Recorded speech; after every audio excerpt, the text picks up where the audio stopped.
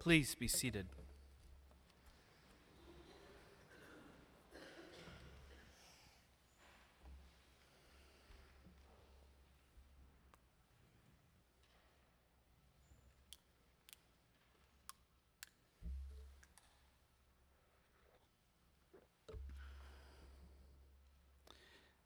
There is a Nigerian Igbo proverb, until lions have historians, the hunter will always be glorified.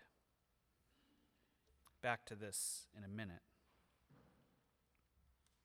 John's gospel sets the crucifixion on the day of preparation for the Jewish Passover, a day earlier in the Jewish calendar than the other four gospels. Why this is actually done is lost to history, but it does set a very evocative scene. The Passover tradition, as we heard last night in the Hebrew Scriptures reading, involved the slaughter of a young suckling lamb for the Passover feast. This meant that on the day of preparation, the day of Jesus' crucifixion, young lambs were taken from the mother who was suckling them. They were quite literally removed from their mother's suckling breast. This happened to thousands of young lambs across the city and the countryside near Jerusalem.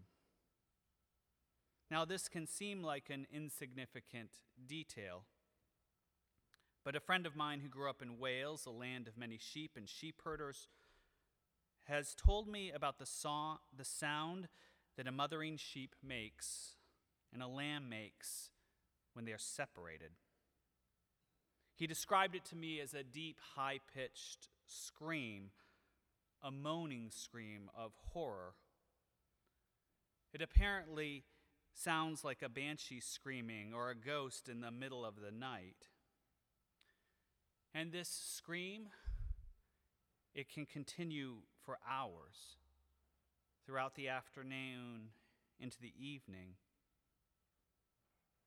Now, if you can imagine on this day of preparation, all across Jerusalem and the Jerusalem countryside, thousands of lambs were being removed from their mothers. Thousands crying out like screaming banshees. The screams of nursing mothers having their children stole away. All across the countryside. That was the sound that day. That was the sound that was the backdrop as Jesus carried his cross up the hill of Golgotha. The screams were the real backdrop as the soldiers whipped Jesus, nailed him to a cross, and left him to die. Whenever I hear this story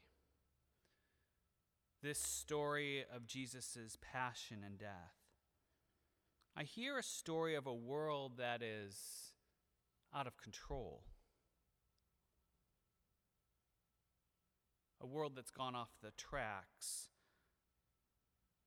where everything seems spinning, no one in charge. I see a world that's often not so different than our own.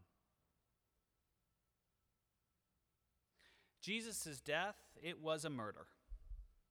It was a brutal murder that was inflicted by the people of God on God's Son. It was the result of a collusion of corrupt religious authorities, fearful local officials, an unjust occupying foreign government. It was the result of a very human betrayal by a friend, a Weasley government official, scared traditionalist authorities. And this unnatural combination appears to have been acted out with a great measure of popular support. In many ways, it's a result of a garden variety political situation. An individual is sacrificed in order to keep a corporate peace.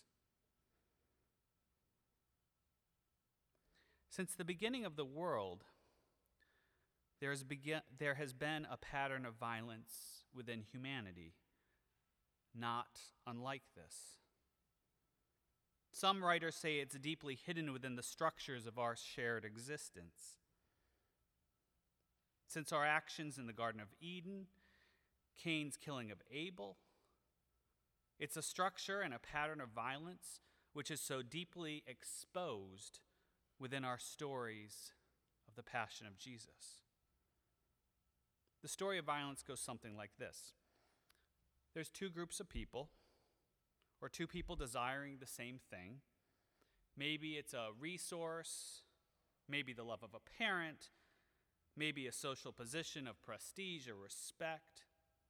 Maybe it's an idea or a thought about how things should work. They're at conflict. So in order to stabilize their conflict, in order to maintain stability, oftentimes exposed in maintaining stability in systems of oppression, oftentimes with oppressors actually colluding with the oppressed, a victim is sacrificed. A victim is expelled from the community and sacrificed. Now those two opposing parties, they have a common enemy. They've been united. They teamed up and blamed their conflict on a third. They're united through murder of the innocent. But they've bought a counterfeit peace through the murder of an other. That peace won't last. The cycle continues. They must eventually kill again, maybe in a new way, in order to continue to stabilize their corrupt system. This murder could actually be putting someone to death. It could also be social ostracizing, or it could be a destruction of reputation, or it can be the diminishment of personhood.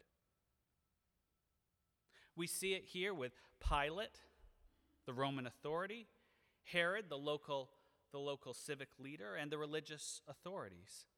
They're at conflict. They unite around Jesus. They sacrifice him. After the end of Reconstruction in the United States, we saw it in the South.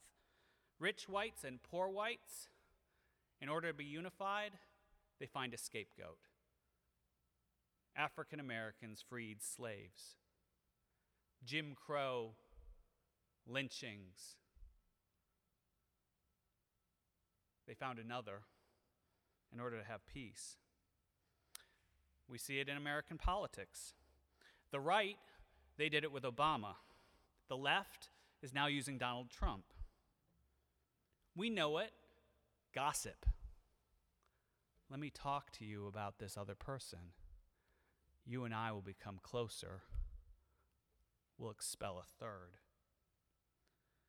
This pattern, it occurs again and again and again.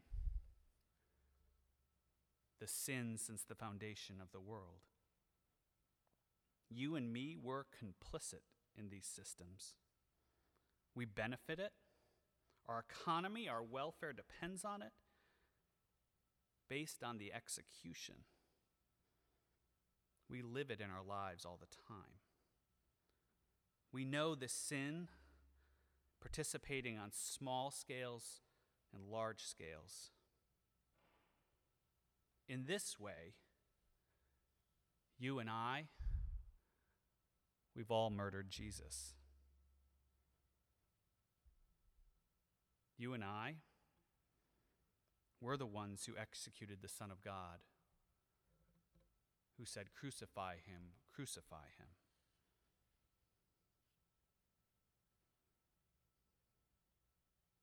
In a few moments, we're going to bring out the large wood cross. On Good Friday, we gaze on the cross of Christ. In the words of the anthem, we glory in your cross, O Lord. This isn't about guilt or contrition. It's actually about our identity. Our identity as Christians, as the people of God. The cross is a sign of who we most deeply are. As Christians, we're the people of the cross. And that's because we see the world through the eyes of the cross, through the eyes of the crucified Christ. The cross draws us and our attention to see the world through God's eyes, through the eyes of the victim, the eyes of the one who was murdered, through the eyes of the one who suffers, the victim which our systems of violence has expelled. To return to the proverb I began with, we are to be the historians of the lion. Because, see, these systems of violence, they become unraveled. They become unraveled by the cross.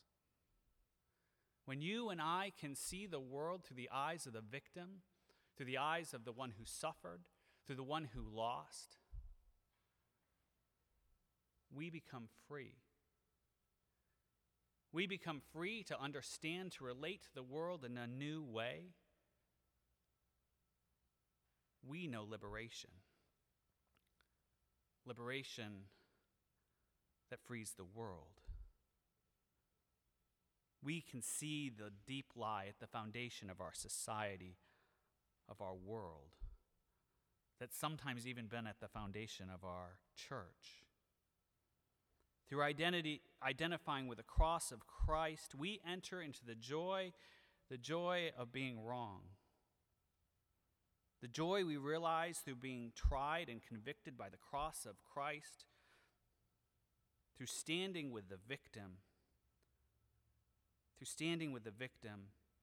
and find the freedom of life. Through the cross of Jesus Christ, we find life. We can stand with the outcast, with those who suffer. We can stand with the victim. We can stand with the loser. Because we know what happens next. We know about the victory we celebrate on Easter, the victory that out of that place of rejection comes life. We glory in your cross, O Lord, and praise and glorify your holy resurrection. For by the virtue of your cross, joy has come into the world. Amen.